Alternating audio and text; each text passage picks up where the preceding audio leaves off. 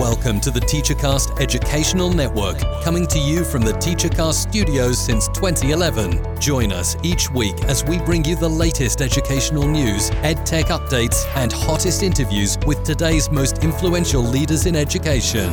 And now, for your host, Jeff Bradbury.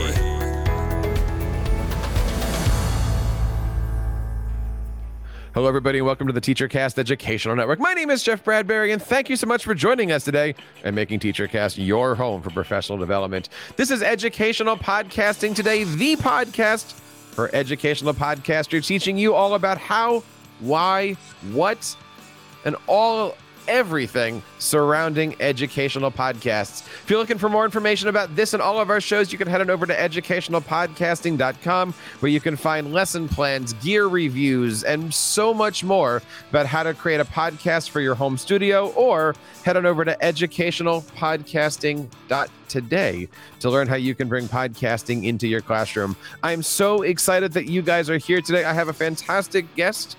He's from Thailand. And I'm excited to hear from him today about how he created a show, and not only about his podcast, but we have an opportunity to sit down and take a sneak peek at something that he's going to be launching really soon, and that you can be able to take advantage of too when it comes out. So don't forget to check that out at the end of the show. I'm looking forward to it. My guest today has been an educator for many years, but the last 10 years, he's actually been doing some amazing things in the country of Thailand. I want to bring on today Mr. Grant Wooten. Grant, how are you today? Welcome to Educational Podcasting Today. Yeah, thanks for having me, Jeff. I'm doing very well. I am so excited to have you on. We've been kind of going back and forth. Tell us a little bit about yourself and what brought you to Thailand. Yeah, so I've actually been in Thailand for my entire career. I came here when I was 20. I'm 30 now, so 10 years now. And I started out as an intern working with some nonprofits in the northern part of the country, and actually trained to work with nonprofits around the world, not as a teacher. But when I was here, I really didn't want to come with my own ideas about the needs that existed in the country. I wanted to come and see for myself, what is it that people were asking for help with? And if anybody's been to Southeast Asia and they're from the West and look like they're from the West, stereotypically, they're going to get accosted very, very quickly by people that want to have someone teach them English.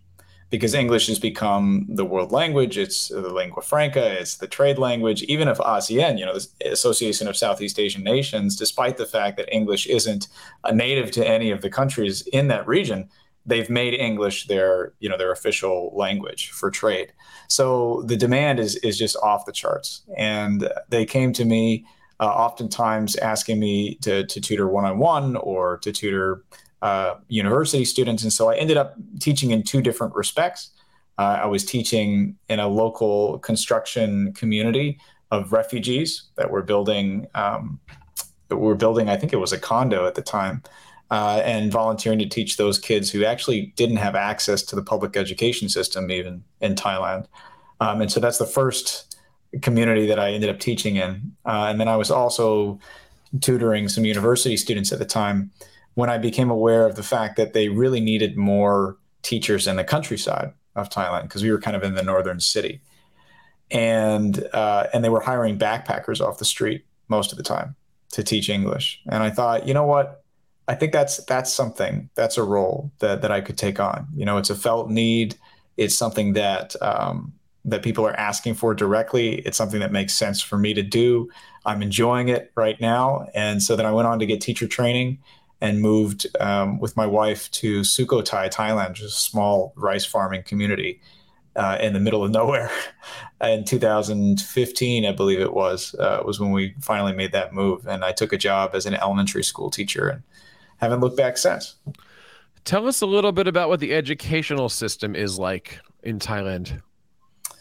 Yeah, you've got different tiers, of course. As you do most places. But when we're talking about the government, the public school system, I would say, I've read multiple places that Thailand has one of the highest education budgets in the world as far as percentage of the national budget. But by the time it gets down to the schools, there's almost nothing left.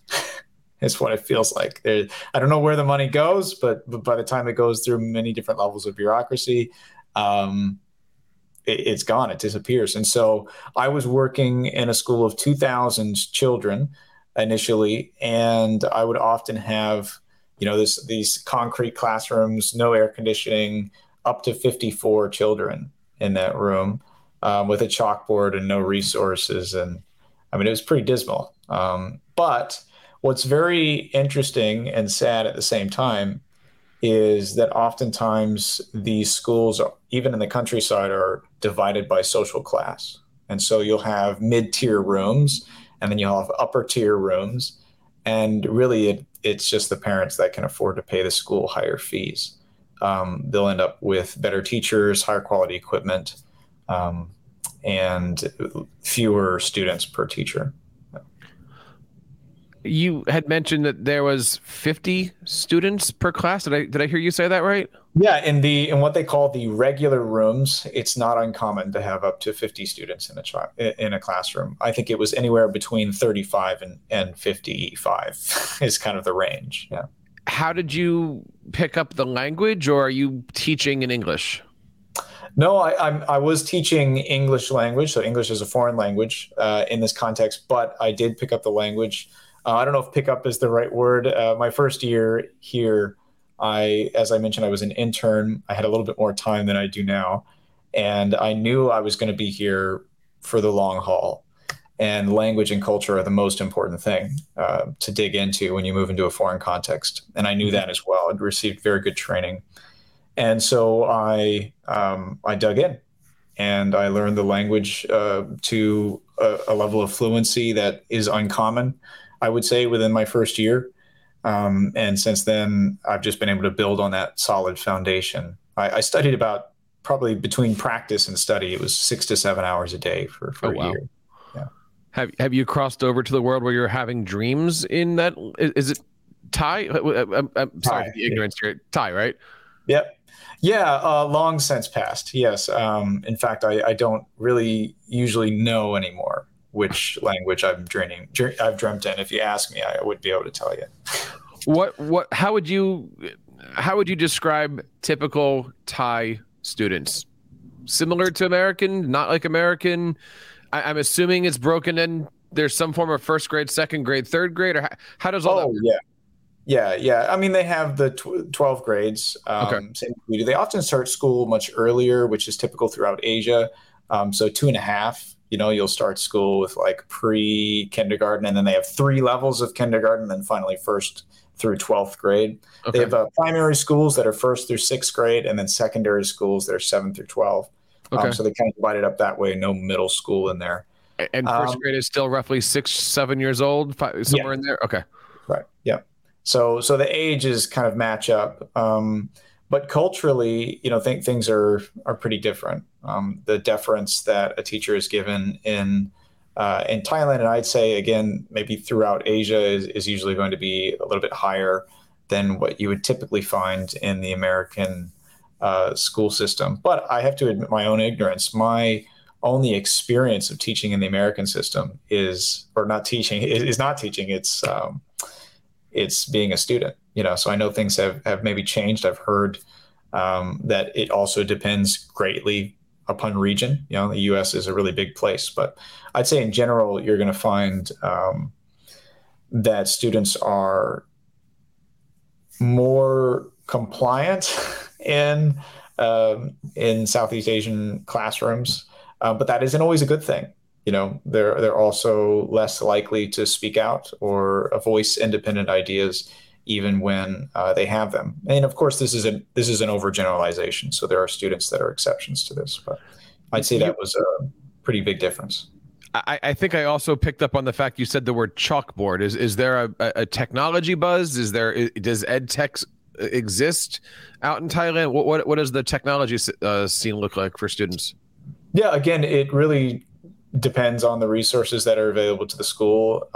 And that usually depends on the wealth of the families that are supplying fees to the school, despite the fact that it's advertised as free public education. If you really go for the free option, you're going to have chalkboards and I don't even know if you'll have an adequate number of desks. So it really just, it goes the whole gamut. You'll find international schools in Thailand that cater to wealthy expat communities, and the best of the best, better than probably most Western schools. And then you'll find the kind of bottom of the rung as far as funding is concerned, where good luck, right? And that's more what I've been used to until about a year ago. I moved to something that's a little bit different kind of animal. This is an international school that I work at now, but it caters to the local Thai population. It wouldn't have been attractive to me if it didn't. And so it's more, I'd say, mid-tier between those 2 points. Yeah. Now, you had mentioned international. One of the things that I'm excited to talk today about is your podcast, and it is called the Best Teacher Podcast. Tell us a little bit about it and what made you get started with it. Yeah, so actually, I've been working on a project that we won't talk too much about today, but I'm working on a project for 4 years to develop a new kind of website to help teachers find great ideas, and then when they find them, adapt them very quickly, because this is something that I've experienced a huge frustration with myself, especially working in under-resourced communities where you'd think the internet would be a huge help, and then you go to the internet and you waste hours and hours, just sorting through the mountains of steaming piles of dung that you find on the internet, right? I mean, that's just, every teacher I talk to has this experience. And so in my research for building this website, which is called EduSphere, and I think it'll be publicly available next year at some point. We're running pilots now, but throughout this process of researching it, I started talking to a lot of different teachers around the world to try to understand, are the frustrations that I'm experiencing the same ones that everyone else is, and trying to make sure that I understood kind of the landscape education-wise. And I've had hundreds of these conversations, and they've all been so great. And I just discovered that, teachers, I think, are some of the most interesting people on the planet. And I know I'm a little biased because I'm a teacher myself, but we tend to be, especially those of us that stay in the profession for a long time, we tend to be widely read. We tend to be very thoughtful. We tend to have kind of a view into both past and modern culture, because we're interacting with new generations that come through our classrooms. And so I've just found that talking with teachers is just a wonderful thing to do in general. And I was doing it already. So I thought, well, why don't I just start recording these, and make them available to everyone? And I had that idea, but I couldn't figure out the format until one day I was looking for good teacher podcasts. And I typed in the best teacher podcasts, of course. And then it struck me, nobody's named it that yet, right? And as soon as it hit me, I was like, man, that would be cool if I could just name it that. The next time somebody Googles it, that's the first thing that pops up, right? I mean, it's kind of gaming the system. Why not? But I had that fun idea, and then I go, well, that gives me an idea of how I can structure the show. Because as you know, if the show doesn't have any structure, it's going to be hard to figure out how it's going to work or to do it continuously. And then I was like, well, I'll just glean the best that I can from each teacher. So then I set it up to where I get their best story, their best tip, their best tool, and their best strategy. And that's the show, and so it's really all about them, and they bring all of the dynamic content to the table. And the thing I love about it for both parties is minimum prep, maximum value, right? Every teacher off the top of their head can be like, this is my best story. This is my, because you're not doing a big deep dive. But what I found, even in the few episodes that we've done, I think we're on episode 5, we've recorded like 10 now, is I'm already starting to pick up on patterns between teachers where I go, as soon as I hear their story, I kind of know the direction that their tools and strategies are going to go. And what's really cool for me is hearing again and again and again from every teacher all around the world. I've got people from Jerusalem, India, Chicago, it's kind of spanned the gamut, is this emphasis on human-centered, teaching, on keeping the student relationship at the center of all that we do. And that's just kind of rising out already as a huge theme of the podcast, even just a few episodes in. So how do you go about finding your guests? Is it all social media based, or do you go, I don't want to say headhunting, but do you go searching for people? One of my theories and assumptions that has proven to be true, but was a bit of a risk at the beginning, was if anybody's a teacher, right, and they've been doing it for any amount of time, they're interesting. They've got something to bring to the table. Very and true. So finding guests is as easy as going, hey, anybody know a teacher? And they're like, yeah, of course I do. And especially once you get into the teacher circles. And so it's been a combination. It's been both, friends, a teacher of a friend. Our most recent guest, Michelle Solberg, was just a lifelong friend of one of my friends here on campus, and say, hey, she's been a teacher for a long time. Turns out she's been a teacher for 42 years. And it's like, anybody that's been teaching for 10 years has amazing stuff to share. But I've had people on, it's almost 20 years is like the average. And it's just a wealth of knowledge and depth that you can get into. Honestly, I feel like each guest, we could go for hours, and I have to usually reel it in because it will if I let it. But I found that it doesn't matter how I find them. It just, hey, if you're a teacher and you've been doing it for any amount of time, let's have you on the show. What, in your opinion, and I've been asking myself this for a long time, what makes a good podcast guest? Yeah, I will say that I'm starting to learn this more. I'm still at the beginning of my journey. But what I found is people that can answer your questions. and like what I mean is, I've had a couple of guests now where I could tell that they went down a rabbit hole and they got lost and forgot the question that I asked them in the first place. And then we kind of have to go back and be like, so you still haven't answered the question that I asked. Can we come back to that? And I'd say, so a good podcast guest is really just like a good conversationalist, somebody who listens and responds to the conversation as is. And that doesn't mean you can't throw your own stuff in there, but, can track with a conversation. But if you can track with a conversation, I think you can be a good guest, You've decided to have your shows be between 40, 50 minutes or so. This is a question that comes up a lot in our podcasting circles. Any particular reason for that? Has that just been as the conversation dies, it's about 45 minutes? Or do you have any thought process of putting your show together? You mentioned that as you were starting it, you actually had a outline or some set blocks of where you're doing things. Talk to us a little bit about how you structure things and what that looks like for you. Because as you mentioned, you're relatively getting started with this, which is really, really cool that you're already thinking about structure. Yeah, well, I wouldn't have done it without the structure, to be honest, Jeff. I couldn't until I actually attempted to record a couple of pilot episodes of another type of show about a year ago. And what I found is man, this is going to take me hours of research to be able to do a good show about, for example, I was trying to include different topics around education and stuff. And a lot of people do that really, really well. But I just realized how much work it was going to be. And I go, I can't do this personally. My life doesn't have room for me to be able to maintain this. And so the reason I got so excited about this podcast is it was all about extracting value from the guest, As long as we can keep the conversation structured to where we're going to hit your best story, then we're going to hit your best tip, and then your best tool, and then your best strategy. It just the show happens on its own, it feels like, and the format, the only one that I was really stuck on keeping in the same order was keeping the story first, right?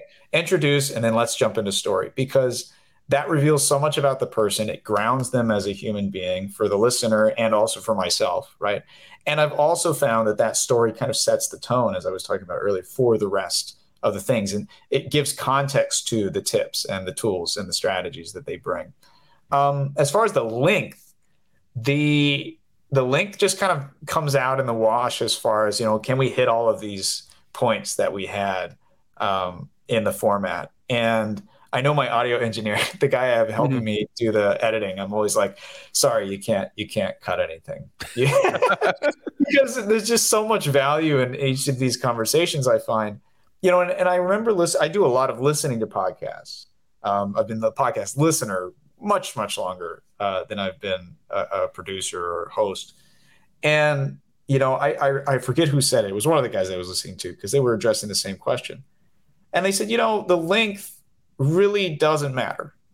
What matters is, have you provided value in every minute that you've recorded, right? To the listener.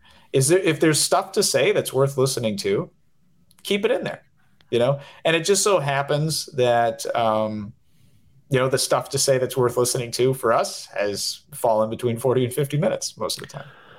I love that approach to it. And, for here, I try to keep my shows 20, 25 minutes. My philosophy is that's how long it takes to get to work. Right. However, if you look at the shows that I listen to these 3 and 4 hour long wrestling themed podcasts that I'll do one show the entire week.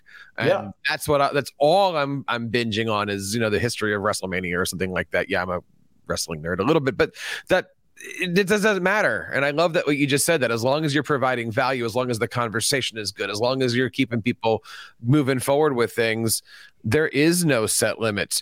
I want to do a little nerd talk here if we can. These are the questions that I ask all of my guests on this show. So we'll just kind of bite into them. Yeah. What's your microphone? How do you record? Give us all the apps and the equipment that you have. When I come on your show to be a guest, how are you recording with me? What does all that look like? Yeah, our setup is in an MVP status, I would say, a minimum viable product. Okay. That don't know the jargon there. But yeah, no, I've got a halo light here, so I really like that. I got a lamp on the other side. I've got what's crazy is I had a USB mic that I bought locally that I advertised really well. I had good reviews. It's going to be different than the ones you could get in the States just because but I think it was a Nubo gaming mic. It was made for that. And I did the first couple of episodes with it, and then one time it wasn't working properly, and I used my MacBook Air mic. And it turned out so much better that since then, I'm like, you know what? I guess I'll just use that, why? So I'll probably end up upgrading on that. I should probably be asking you what mics you use. But I found that the sound quality on my Mac is not actually that bad. And then I've used Zoom for recording, but I also have myself recording with an additional device, usually either a phone or something else. And I ask the guest to record themselves too, so that if we're interrupted, we can take that kind of backup audio and throw it on there. And then we also usually have a second angle DSLR camera because even though we haven't done video yet, we've actually recorded video for each one. And it just adds, I think it adds a lot to the production value to just have a second angle. Yeah. That you can cut to. It just, I don't know what it does, but it feels so much smoother, so much nicer. Just to throw a few shots over the shoulder, or where you can see the conversation happening from a different than just that front facing cam that we're all so sick of after COVID. We love we love the COVID cameras here. So we're recording through Zoom. You're using a variety of microphones. You said you have a production team. How does that work? Do you know the applications that are used? What's that back end post processing look like? Is it Audacity? Yeah, so the team is myself and one other guy. Okay. So that's it.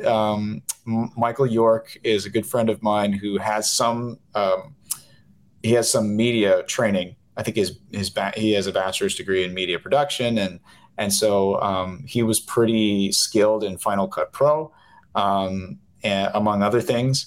And I believe he's using that along with Adobe Audition for some other editing features if he needs to. But for the most part, he edits the audio and the video at the same time.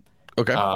And that way they're both ready to go and synced up for rolling them out. Yeah. Nice. I always ask this question of all my guests, and I know you're just getting started off, so it might be a difficult question, but sure. What have you learned over the course of your podcast? Oh, geez. I've learned that I've learned a lot. I think you learn most of the stuff that you learn at the very beginning, right? And a lot of it is stuff about yourself you don't like. like the tics in my own speech and the way that I tend to repeat the same phrases and stuff like that. But you know, the most valuable thing I've learned, I think, is that I realized, because I'm looking at the listenership like we all do, and it's not high right now, and I don't know that it ever will be. But I asked myself, you know what? Is this something I want to continue doing, even if nobody was listening to it, right? And I think that that's really the question that you have to ask yourself. If you're going to go into podcasting, you're going to create something. Are you creating something that you would be happy to create, even if it didn't have very many listeners? And I think that that is the key to creating a great podcast, because you got to be consistent and you've got to enjoy it if you're going to do it over the long haul. And it's going to require a lot of work. And I think you've got to have that, you've got to bring that intrinsic motivation. And just like in teaching, when your students can feel the enthusiasm that you have for your subject, right?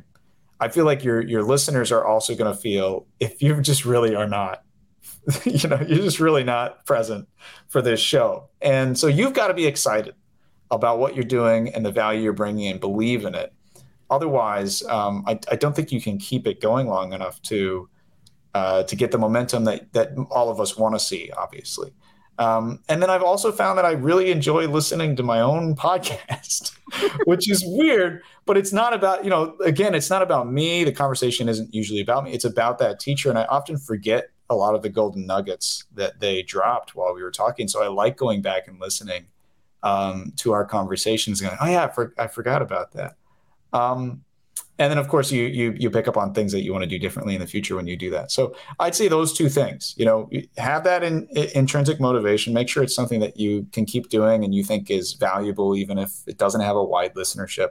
And, you know, go back and listen to your own podcast and you'll learn a lot about yourself. And again, I think that's another good litmus test. If you're listening to your own podcast and you just can't bring yourself to enjoy it, that's probably a bad sign, right? You should probably change some things up. That is one of the best answers I've had for that question. I want to follow it up, and I know you've touched on it, but the follow-up to that is always, what have you learned about yourself? Oh, yeah. And just that whole self-reflection. I don't know if you want to add anything else onto that, but just, you know, in the last few months, what have you learned about yourself as a content creator, as a teacher, as a podcast? Like, with that self-reflection, what are you picking up about yourself? Oh geez. Yeah, I'd say there are two things and they're both related and they're kind of scary. And I think that it would reflect on all of us if we did it. But what I found is that I'll be in the middle of a great conversation, right? And because that's what all these podcasts are. It's just really great conversations. Mm-hmm. And I'll be thinking to myself, this is an amazing conversation. I'm going to remember the stuff that I talked to this guy about. I'm going to follow up on this stuff. This is awesome. And then you almost immediately forget all of it, right? I mean, you do. You think that you're going to, that you're absorbing it. You think that, wow, you're really tracking, and you are in the moment. But, you know, I'll go back and listen and go, nope, 95% of this conversation. Like, I'll have the guy write me.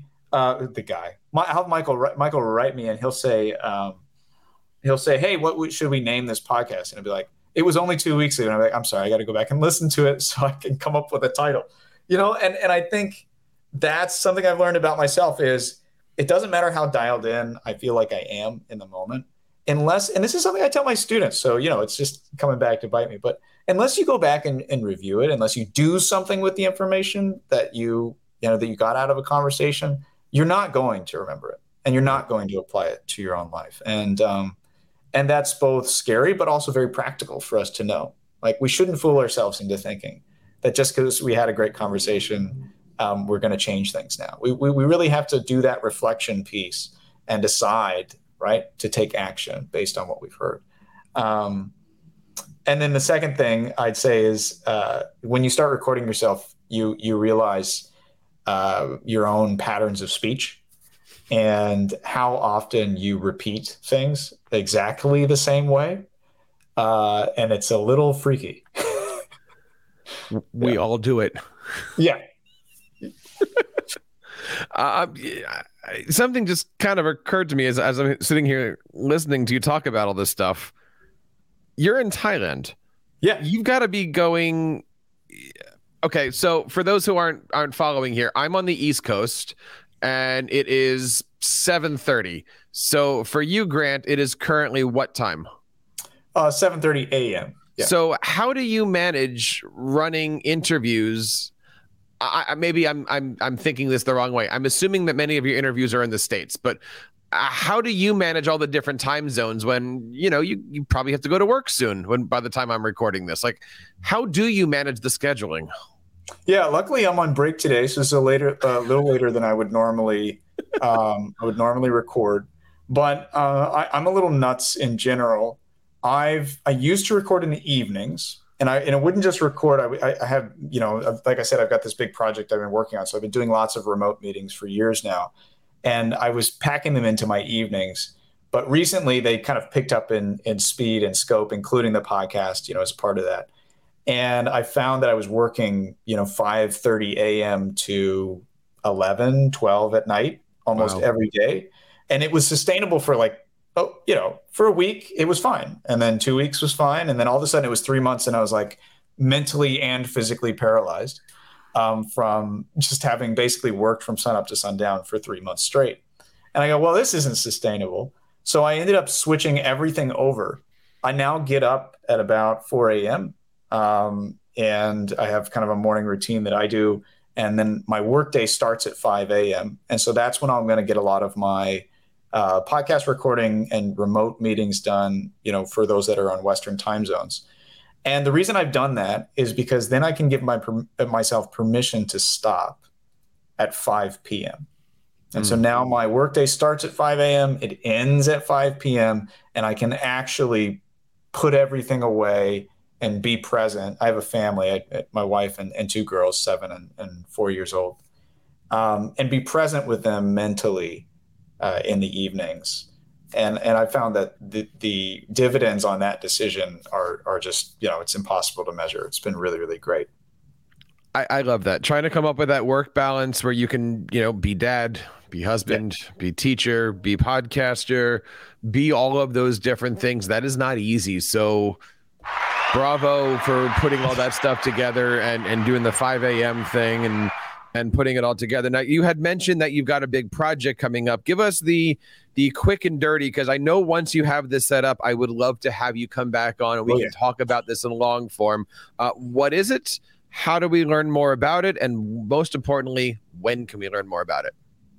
Yeah. So, the best way to stay updated would be to follow me on LinkedIn. So just Grant Wooten. On LinkedIn, you can find me. I don't think there's that many Grant Wootens out there, so it shouldn't be too hard. And it is a website. It's a web platform that is meant to combine the best teaching ideas. So an ever expanding database of the best teaching ideas. We're talking activity level, right? So individual activities you can do in your classroom with the most efficient and effective lesson planning tools ever made. And I know that sounds like a lot of marketing jargon, but I mean every word. The database is enormous and will be ever expanding as people contribute and iterate.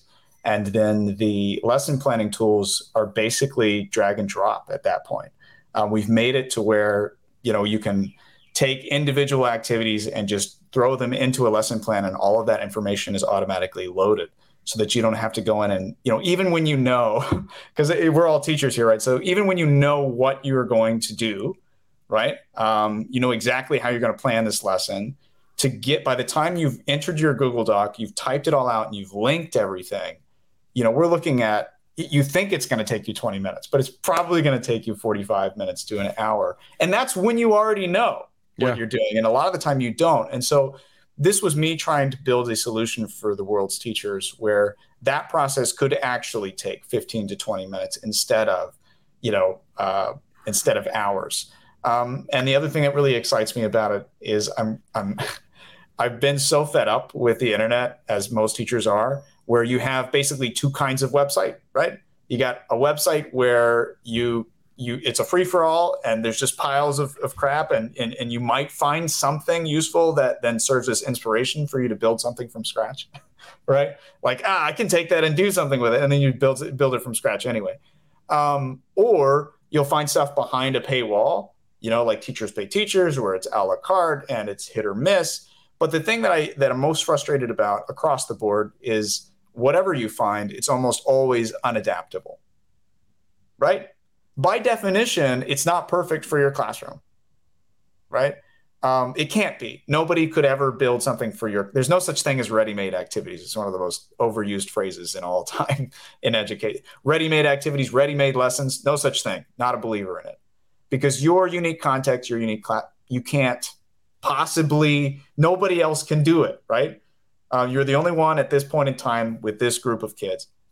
And so when you find something, even when it's good, there's always something about it that you wish you could change, or something that you need to change to make it work for your context. And what I've done on Edusphere is not only built all those tools that I mentioned, but also when you find an activity, you click one button and it makes a copy that now is completely editable, everything. And so you don't have to start from scratch. You can use what you found as your starting point, and then you can take it and make it your own.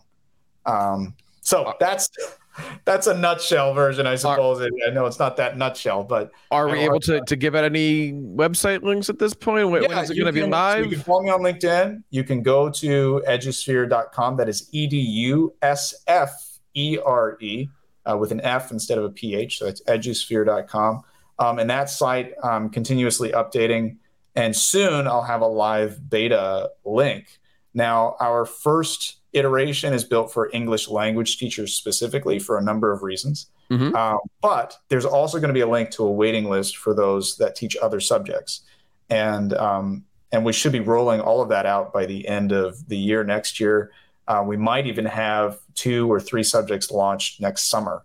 Wow. So I would get on that waiting list if you're listening. I believe I'll have that link set up in the next 24 hours. So by the time this comes out, if you go, I'm like in the middle of setting this up right now. Like we have the site, and like it's just the timing. But it'll be there. So go to edusphere.com and either click join the waitlist, or if you're an ELL teacher in any capacity, if you teach ESL or EFL, you can go ahead and sign up and get into the beta and be there for the beginnings of something that I believe is going to be really big for teachers around the world. Well, we definitely will put the links to all of this. I've been looking at the website, and it looks like it's going to be amazing. And when you do get closer to launching, absolutely would love to have you come back on and do our Ask the Tech Coach show, and we can talk about how coaches can take advantage of all these great lessons. So please keep us in mind. Please come back on.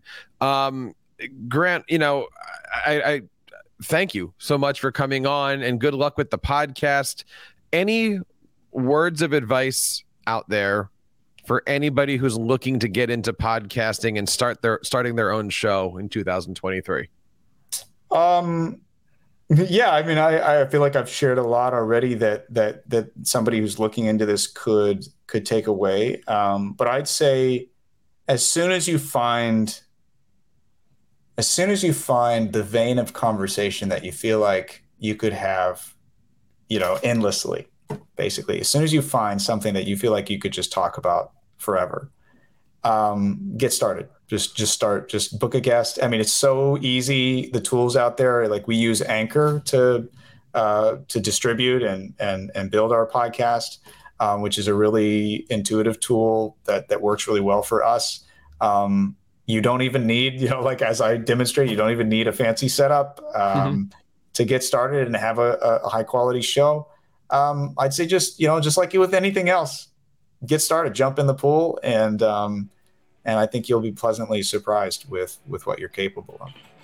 We're going to make sure that we have all the links to the show. This is episode number 58 of Educational Podcasting Today. Head on over to educationalpodcasting.com, where we're going to have all of our links to this, all of our shows. And of course, if you're interested in getting into podcasting in your studio or with your students, you can go over to podcastingwithstudents.com and check out all of our great lesson plans today. Grant, thank you so much for your time. Please keep us in mind when you guys launch, and we'd love to have you back on the show real soon. Absolutely. Thank you, Jeff. Appreciate it. And thank you guys for listening to this episode. Don't forget to head on over to teachercast.net for all of your ed tech needs. On behalf of Grant and everybody here in the TeacherCast Educational Network, my name is Jeff Bradbury, reminding you guys to keep up the great work in your classrooms and continue sharing your passions with your students. You've been listening to the TeacherCast Educational Network, hosted by Jeff Bradbury. Please reach out to the show with all of your questions on Twitter @TeacherCast or online at www.teachercast.net. Be sure to subscribe to our podcast so you don't miss any future episodes. And please take a moment to write a review in the App